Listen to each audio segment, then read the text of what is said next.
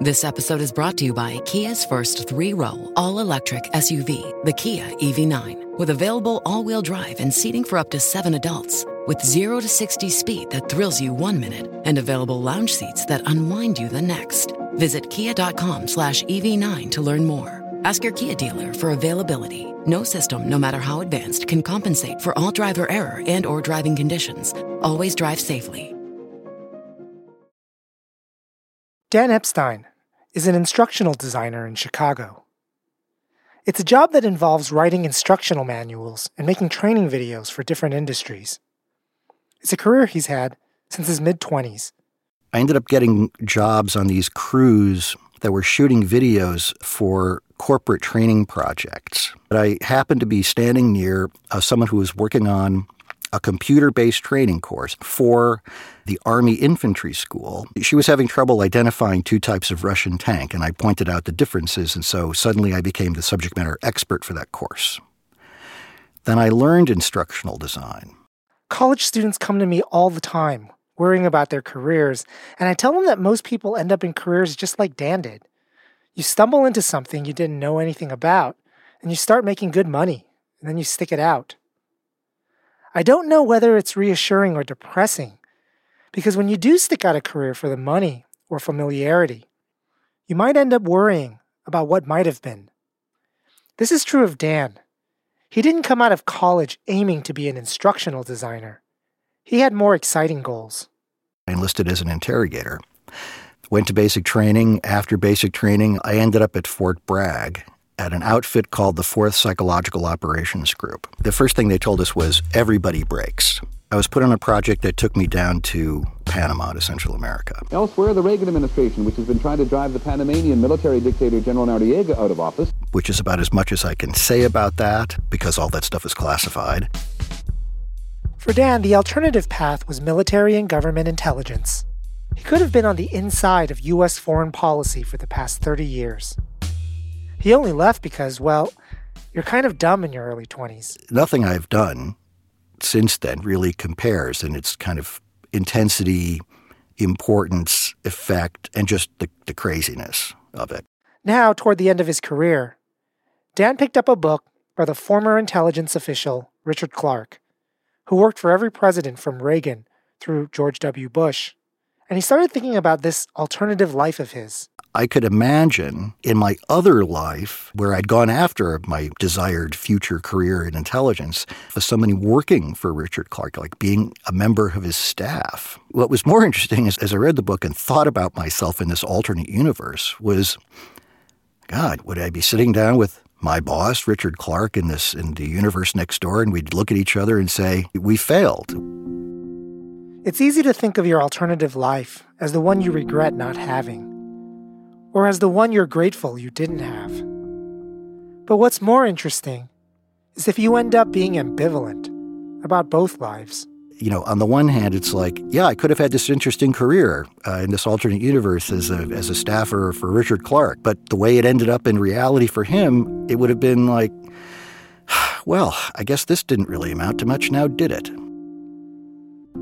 You're listening to Hi-Fi Nation, a show about philosophy that turns stories into ideas. I'm Barry Lamb. Today's show, The Ashes of Truth. Our story today is about an alternative path, and how sometimes you think back to a moment in your life when things could have gone another way, and you just can't let it go.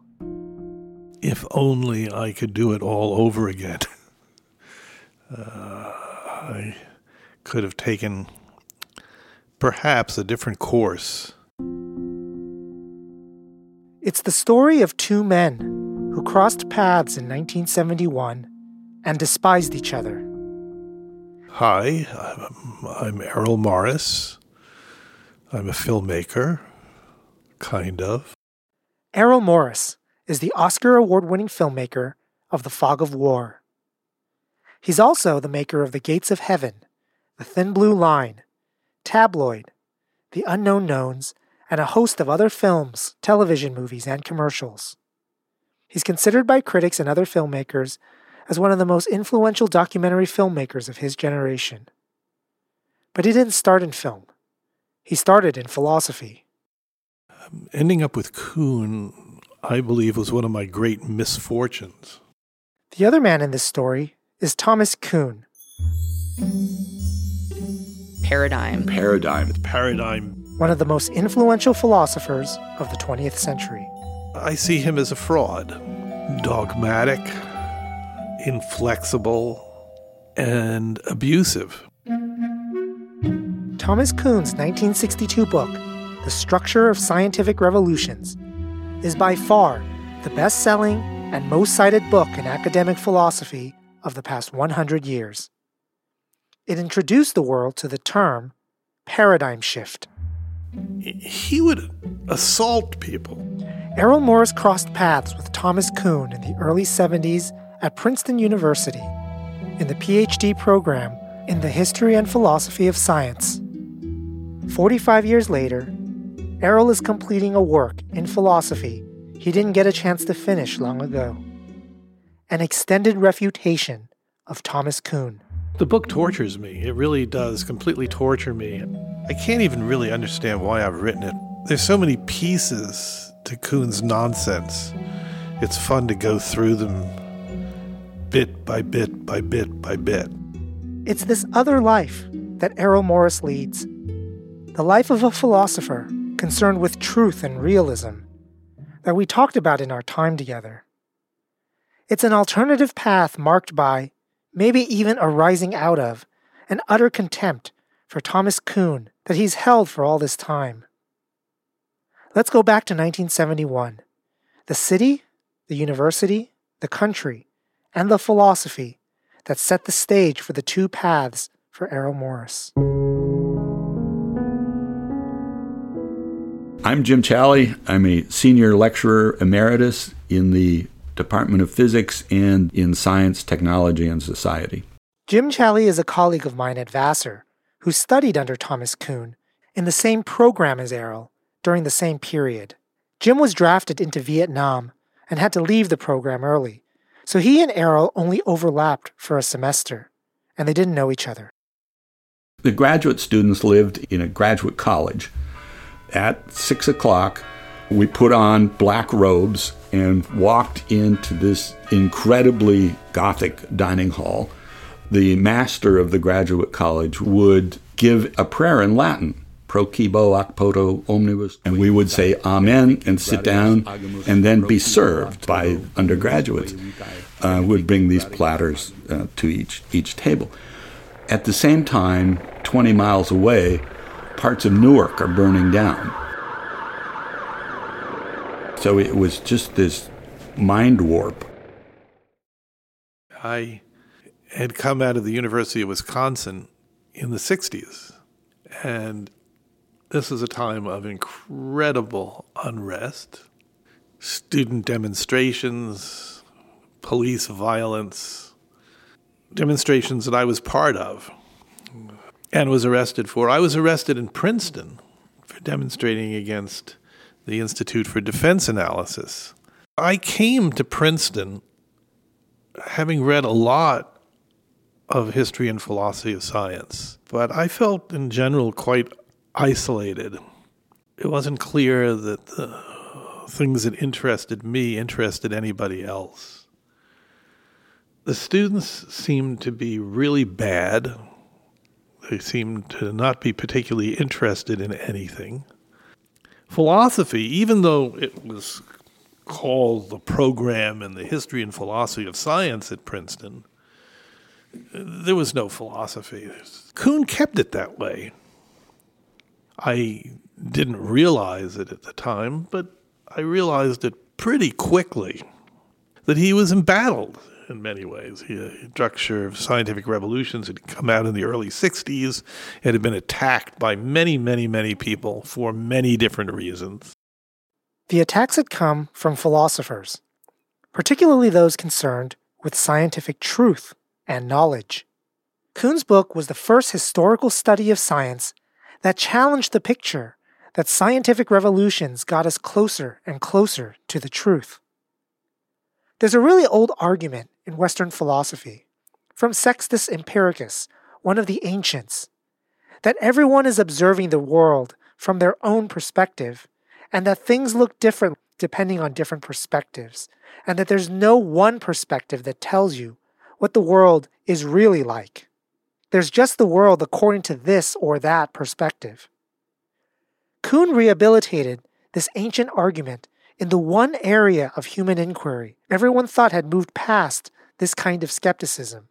But whether due to the ongoing attacks from philosophers or other reasons, Kuhn simply refused to engage with his students in these questions.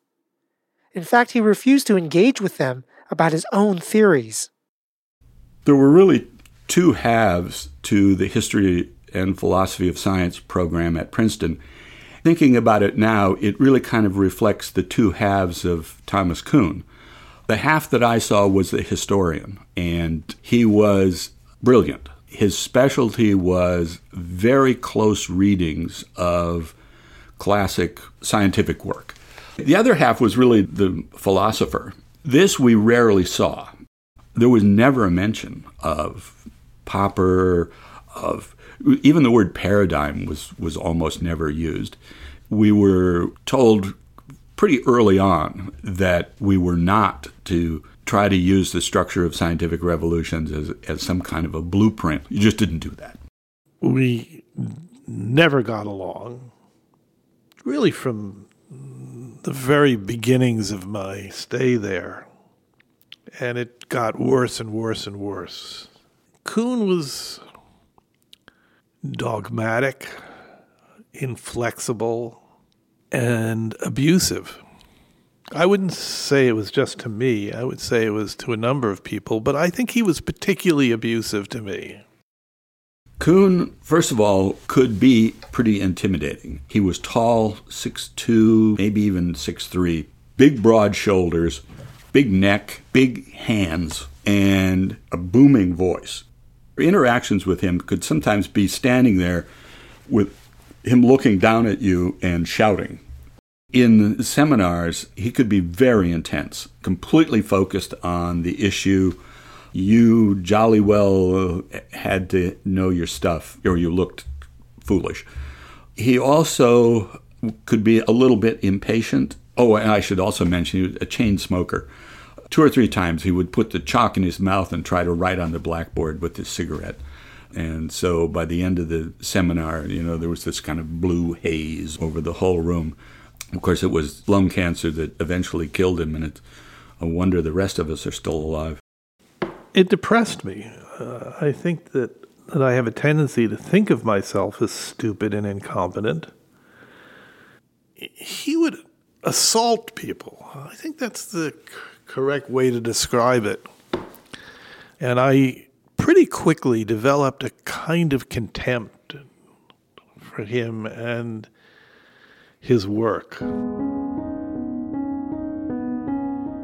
There's a term taken from the historian Herbert Butterfield, Whiggishness. The essence of it is that you look at the past through the lens of the present. Let's say, for the sake of argument, that you could somehow take away the prejudice of the present and look at the past with fresh eyes, the way someone who lived in it would have looked at it. This was the kind of thing that Kuhn specialized in. It kind of his mantra. Trying to imagine what they were thinking as opposed to what we're thinking. The goal was to be able to get inside that particular scientist's head.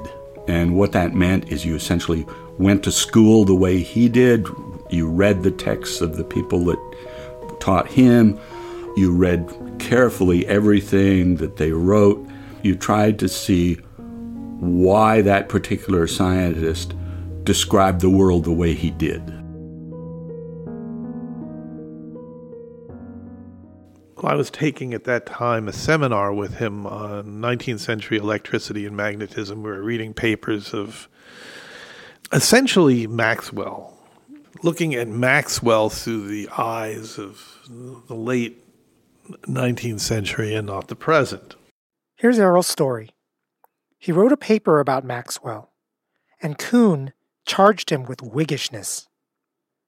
In fact, in a 30-page double-spaced paper, Kuhn wrote a 30-page single-spaced response charging Errol with Whiggishness. Errol went to Kuhn's office with a response.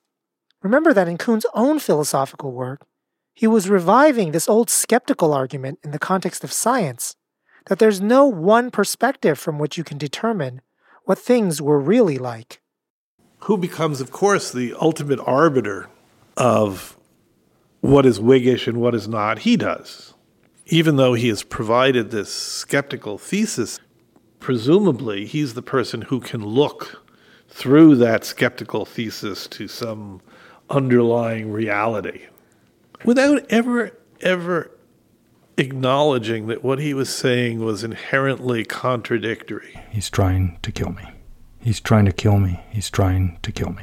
As Errol was making his case to Kuhn, that Kuhn's view was contradictory, Kuhn buried his head in his hands, muttering to himself. He's trying to kill me. He's trying to kill me.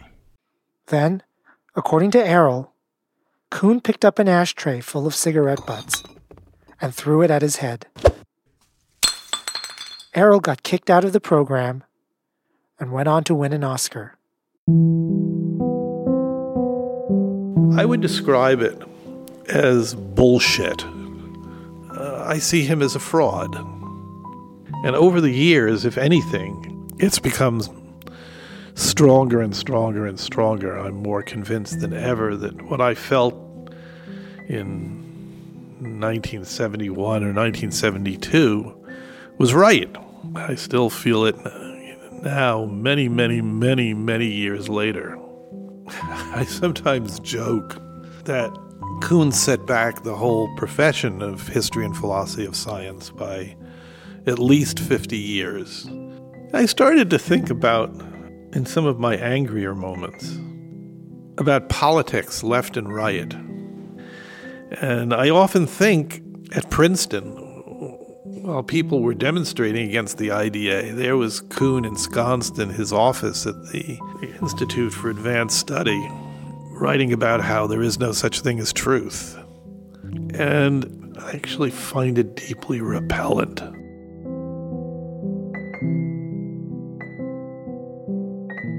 Ultimately, I believe he just became involved in, an elaborate process of lying, misrepresentation, evading, avoiding.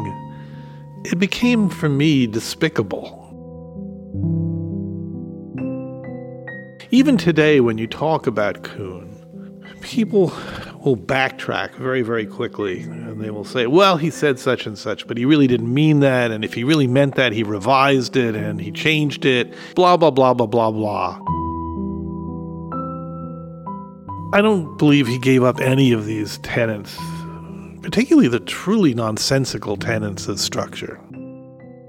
In my angrier moments, I see him as not entirely responsible for the debasement of science and the debasement of truth. Despicable, deeply repellent. I see a line from Kuhn to Karl Rove and Kellyanne Conway and Donald Trump.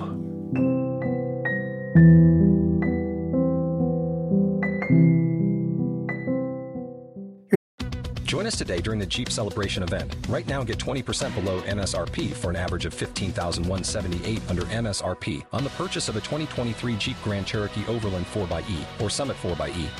Not compatible with lease offers or with any other consumer incentive offers. $15,178 average based on 20% below average MSRP from all 2023 Grand Cherokee Overland 4xE and Summit 4xE models in dealer stock. Residency restrictions apply. Take retail delivery from dealer stock by 4/1. Jeep is a registered trademark. Listening to Hi-Fi Nation, a show about philosophy that turns stories into ideas. I'm Barry Lamb. Errol Morris started making films a few years later, starting with The Gates of Heaven, a film about the pet burial business, which the late film critic Roger Ebert put on his list of top 10 films of all time, next to films like Citizen Kane, Casablanca, and Raging Bull. Errol's never stopped working since. I'm Tom Rankin. I teach documentary art at Duke University. I'm lucky enough this year to be around the corner from the Center for Documentary Studies at Duke University, where they teach the theory, history, and production of documentaries in photography, film, and audio. I asked Tom Rankin about how to place Errol's work in the history of the genre. He mentioned cinema verite, French for truthful cinema, as the style of documentary filmmaking prominent during the time Errol starts his career. Two features of cinema verite are the lack of an omniscient narrator and the camera being very active in pursuing people and events, filming those events at the moment they're happening. Think the TV show Cops or MTV's The Real World as direct descendants of cinema verite. Film, because it is motion, so often feels like it has to move fast. Not only does what's in the picture is moving fast, the car's racing fast, the horse is running fast, but then the camera's got to move fast, and the cuts have to be fast. I think of Errol Morris, in the sweep of documentary film tradition, he's coming on the heels of the sort of height of cinema verite, and yet slowing it down. It feels to me like it's really not trying to follow all the action. It is letting people's narrative and story bring the action. There's not a lot of complicated shots. There's not a lot of panning. There's really careful editing and pacing. It's more patient. It's more of a listening device. It's simple in the way that Hemingway could write a sentence that only had 6 words, and yet it can do so much more than something so much more complex. A man reaches down and grabs a possum by the tail and pulls him back and drags him through the sand. He only moves about 8 inches, and it's the most beautiful little gesture. When this turkey hunter tells these amazing stories of the pursuit of the turkey, and you never see the turkey. So it's also about invisibility. Again, nothing happens, and yet everything happens. Well, we're here to put Caesar in the ground today. Cal, here's a little picture of Caesar here, and I think after you see that, you can understand why we wanted him buried in a good place like Bubbling Wells here. I feel like I know him. Is that right? That face, that smile. He was quite some dog. He was a mixture of Australian sheep and terrier. And terrier? Yeah. Australian sheep? As you can see with all that hair he had. Did he have a coat? That has been a huge contribution to the documentary mode, whether people realize it or not. This man will listen to anything, and over time, if you listen carefully enough, revelation happens. And there are these really pregnant silences that he just lets happen. And they're revelatory, ultimately. They get to a kind of truth, a kind of human truth and truth of the moment. And I think that it's hard for any other filmmaker or interviewer to watch those films and not feel that. Talk is something he really responds to.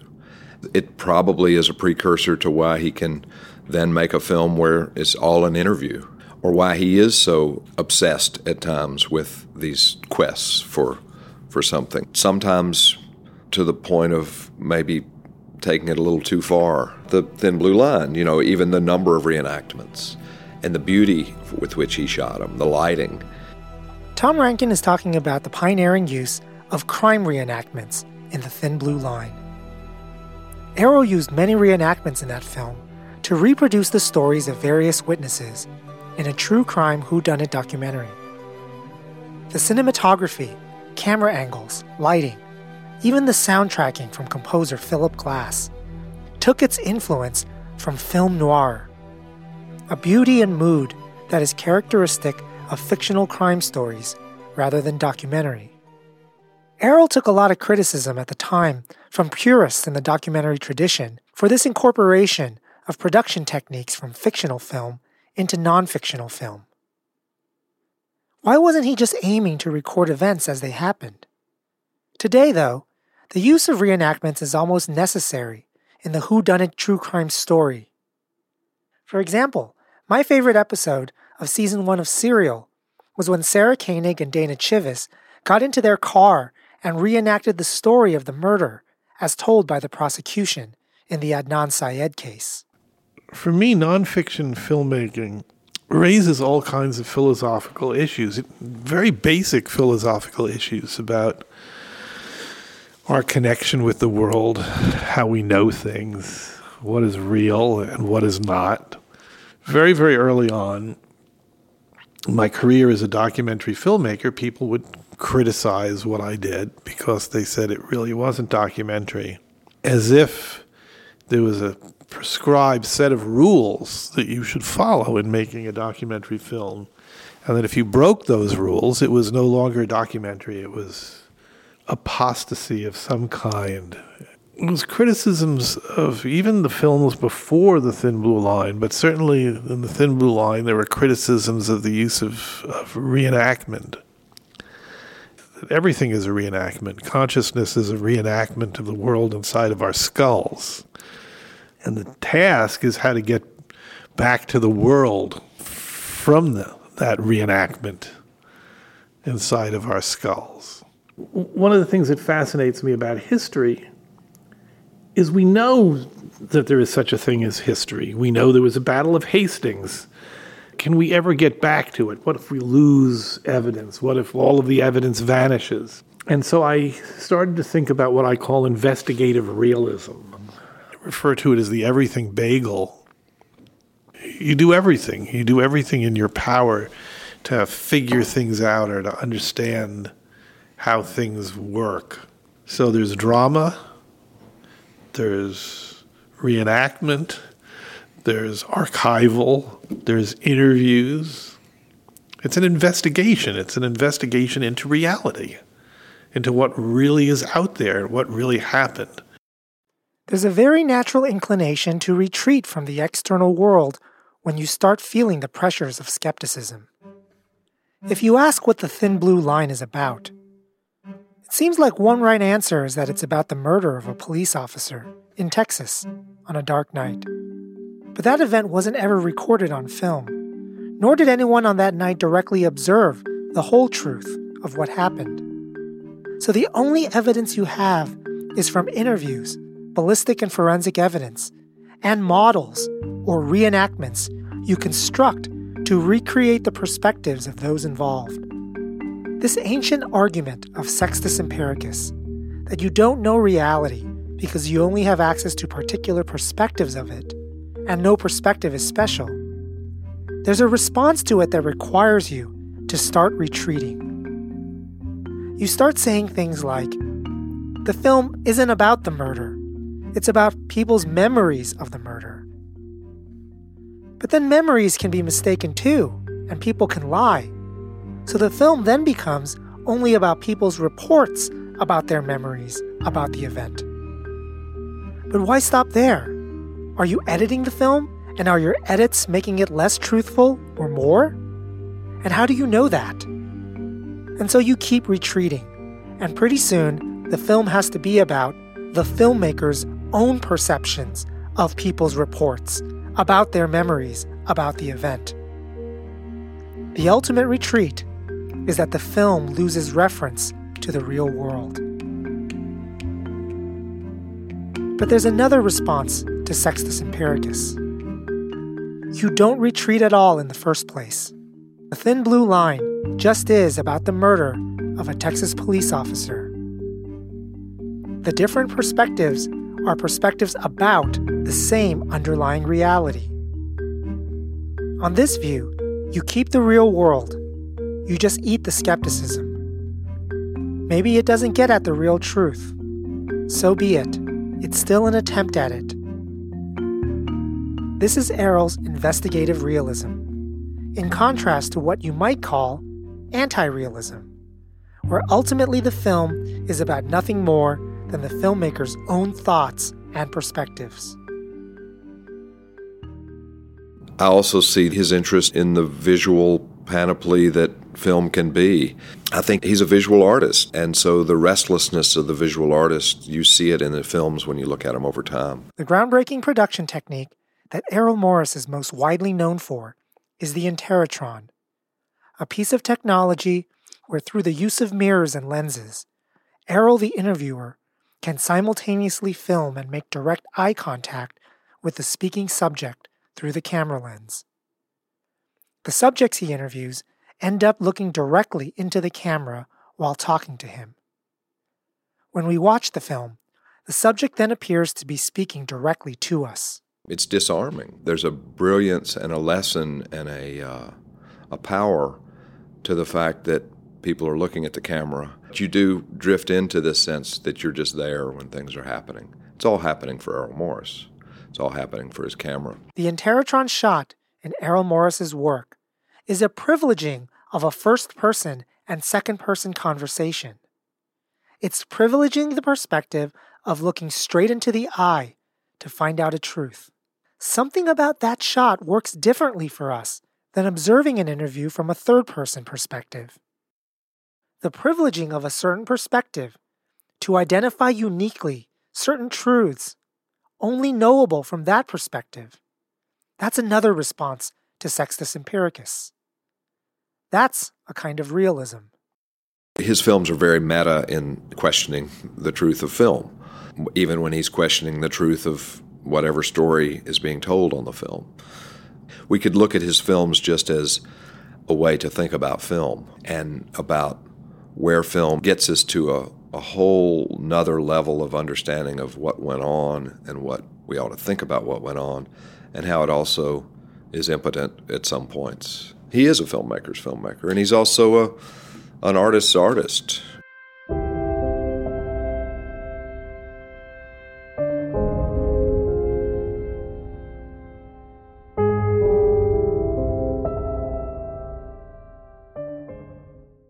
You're listening to Hi-Fi Nation, a show about philosophy that turns stories into ideas. I'm Barry Lamb. Thomas Kuhn died in 1996. There's only so much we can know about his perspective from 1971. Once got to know him, certainly in class. In fact, he was very personable. Wonderful sense of humor and a quick smile, and he would tease me sometimes about being from North Dakota, and I would give it back about being in New Jersey. Starting in 1969, things on college campuses got pretty crazy, even Princeton. Apparently, there were a couple of graduate students that were really outspokenly radical. There were a couple that were looking for a fight. There's no question about it. There were a couple that were just, half a bubble off plumb during Kuhn's seminar on thermodynamics, that one of the new students got into a tangle with him over the second law of thermodynamics, which this student thought was immoral and really should be stricken from any kind of a real just and democratic science. And, of course, Kuhn had no patience at all with that. In the early and mid-'70s, his own personal life was not happy. His marriage was breaking up. His final decision, really, to go up to MIT was prompted by his divorce. And he suddenly realized that most of his social friends had been his wife's friends. He's trying to kill me. So let me just tell you the ending to Errol Morris's story. Kuhn took his ashtray full of cigarette butts and threw it at his head. Is that completely out of character in your view? Is it plausible? Can you give me your assessment of that event, judging from your experiences with Kuhn? I could imagine that happening. The provocation would have had to have been pretty strong. More than once to make a point, he would slam his hand down on the table, wham, and say, "Look, you've got to understand that Max Planck was blah, blah, blah, blah, whatever." So he could be very emphatic and physical. Obviously, I never saw him throw anything at anybody. Actually, what what tended to get thrown around in the seminar rooms were packs of cigarettes, but that was about it.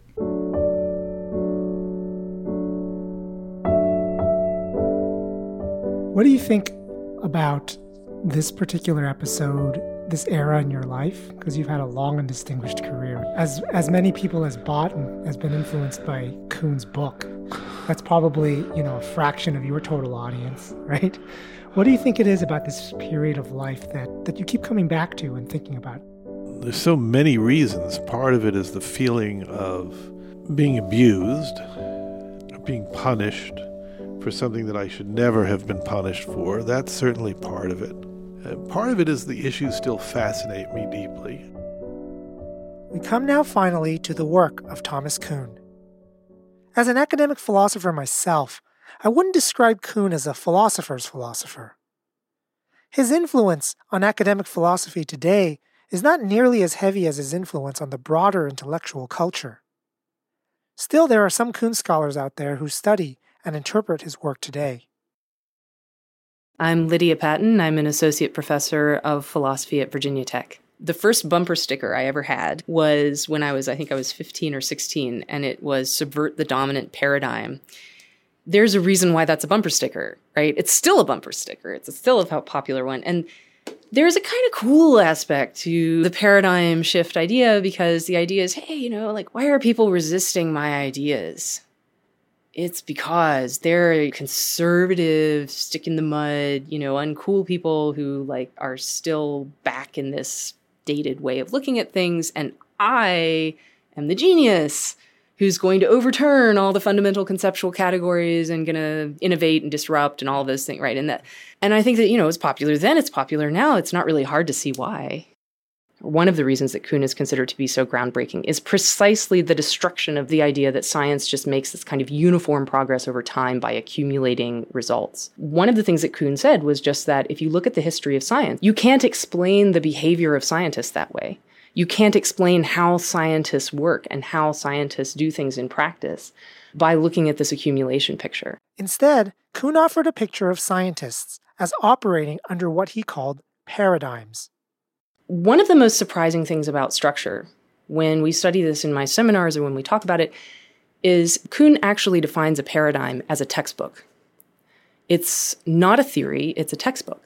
On Kuhn's view, someone great has a revolutionary achievement, and people take their work as the textbook way to learn about the world. The textbook gives you the rules of the game. It tells you what exists in the world. It tells you what to look for and how. It tells you what's important and what isn't. And then, everyone in science falls in line behind this new textbook, this new paradigm. If you are following in the footsteps of someone who has made a revolutionary scientific achievement, someone like Newton or Lavoisier, then you're doing normal science. What that means is the revolutionary scientific achievement sets the rules of the game. And it tells you implicitly how to follow those rules in order to solve problems and solve puzzles. Kuhn argued famously that this kind of puzzle solving was really the characteristic activity of most working scientists. And then something happens. At some point, experiments or certain conceptual puzzles or research or just abstract thought or life intervenes. And it starts to become quite clear that the paradigm that you have doesn't account for everything that you can observe or for everything that you can think or for everything that you encounter. And that's called an anomaly, a practical glitch in the paradigm. When glitches happen, people don't just decide that they're going to give up the paradigm and find a new one. Instead, scientists are conservative. They see all of their own successes from their paradigm, and they think the glitch is just an outlier, worth ignoring. At the same time, there might be someone or a group who just doesn't buy into the original paradigm at all, and they devise a revolutionary new paradigm, a new textbook way to do science, which sets new rules of the game. This new set of rules can make sense of the anomalies. But to people in the old paradigm, this new paradigm just doesn't make sense. This new paradigm just doesn't follow the textbook rules of doing science. It's at this point that Kuhn's view becomes something philosophically controversial. Errol Morris. There was a claim in the middle of it that paradigms were essentially incommensurable. You can't compare one paradigm with another. You can't compare paradigm A with paradigm B. And you most certainly can't compare the reference of terms in paradigm A with the reference of terms in paradigm B. It's a very, when you stop and think about it, and I'm not sure how many people really did stop and think about it, it's a very radical idea. In Kuhn, it tells you that there really is no such thing as reference. There is no reference to an external reality, to an external world, because there is no external reality. There is no world beyond the paradigm. If there is any kind of reference whatsoever, it's just simply reference contingent on what paradigm you find yourself parked in at any given time. Incommensurability is a really interesting and complicated concept. You might become so steeped in that paradigm that you simply cannot understand what someone in another paradigm is doing without having it translated to you as if you were learning another language. The earlier Kuhn of structure presented incommensurability as a kind of practical impossibility. So imagine that there's someone who's an American and he's living in Morocco and he's living in a rented apartment and he wants to invite some friends to dinner. And he looks around the dining room of the rented apartment and he doesn't see any chairs. So he goes and talks to his landlord, and his landlord says, there are 7 chairs in the dining room. So the American looks around and says, oh, I thought those were cushions. I understand now that you sit on those and those are chairs. And so now he can have his dinner party, right? Now imagine that you have someone, a scientist, who works on electromagnetism, and she accepts the fluid theory of electricity. So she thinks that electricity is a literal physical fluid like water. And she's working in that paradigm of fluid electricity. One day she wants to set up an experiment in her lab and she looks around for a battery. She looks around for something to generate a current. And what she thinks of as a battery is a Leyden jar, which is literally a glass jar filled with acid that create a current. She thinks that it's the fluid that's responsible for creating the current. And there are no Leyden jars there, but there's a pile of boxes filled with chemical paste that have metal contacts on them. And she says, well, I see those, but those are not batteries. Someone else walks in and says, look, those are dry cell batteries. Dry cell batteries work off of a chemical paste that generates the same kind of current. To her, there were no batteries there.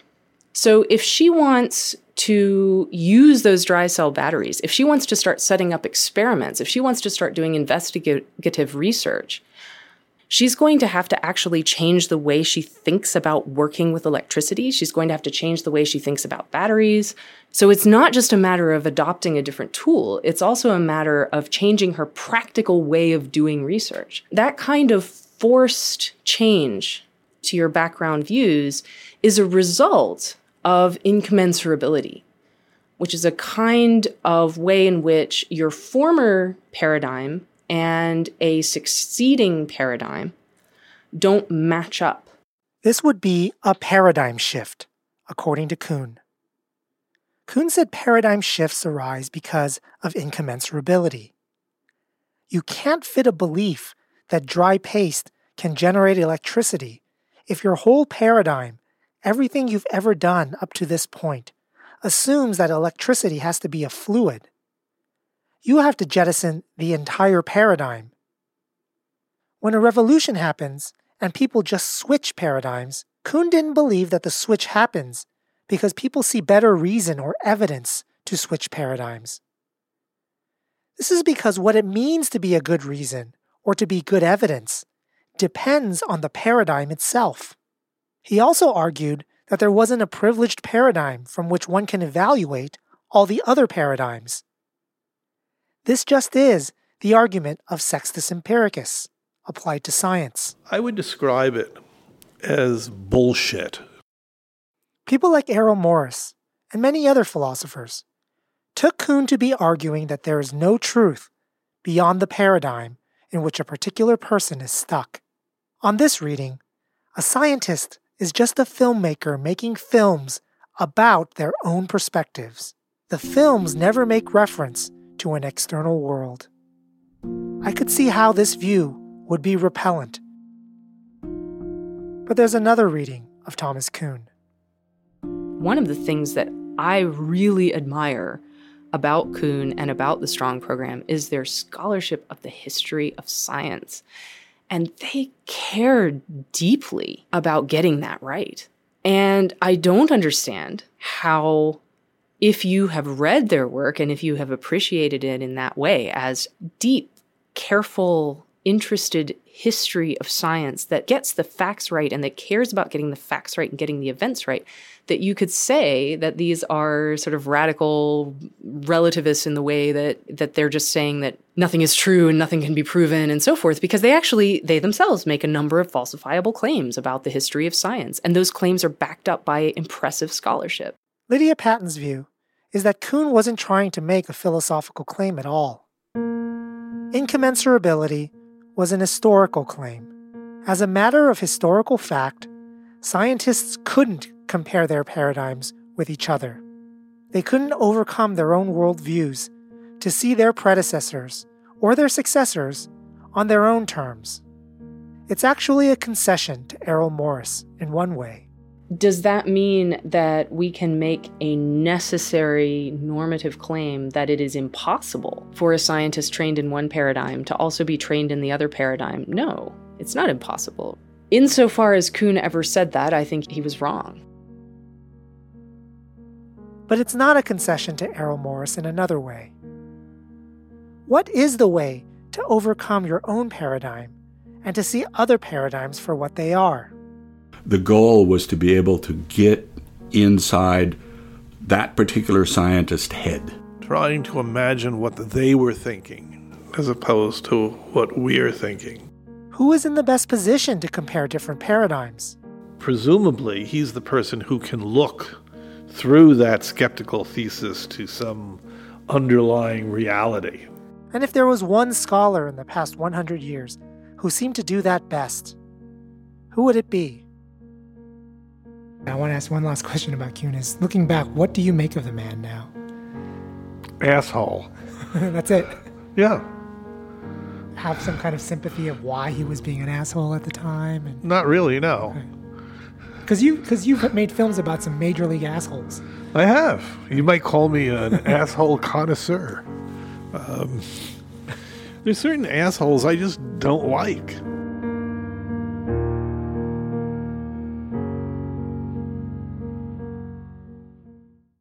That's our show for today.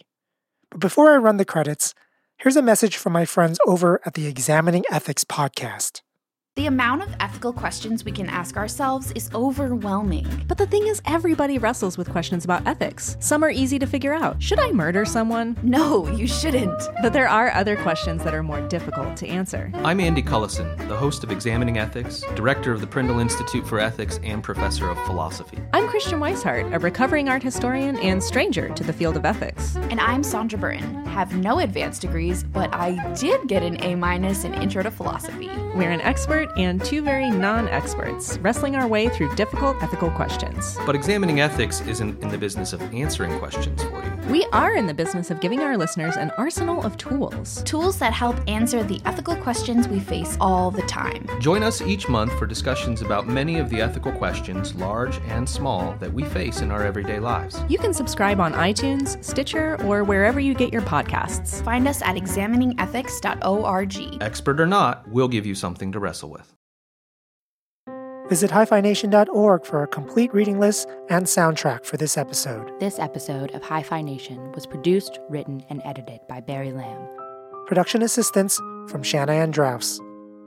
Support for this episode was made possible by the Humanities Writ Large Fellowship at Duke University. Visit us at HiFiNation.org. That's HIPHI Nation.org. Like us on Facebook and follow us on Twitter.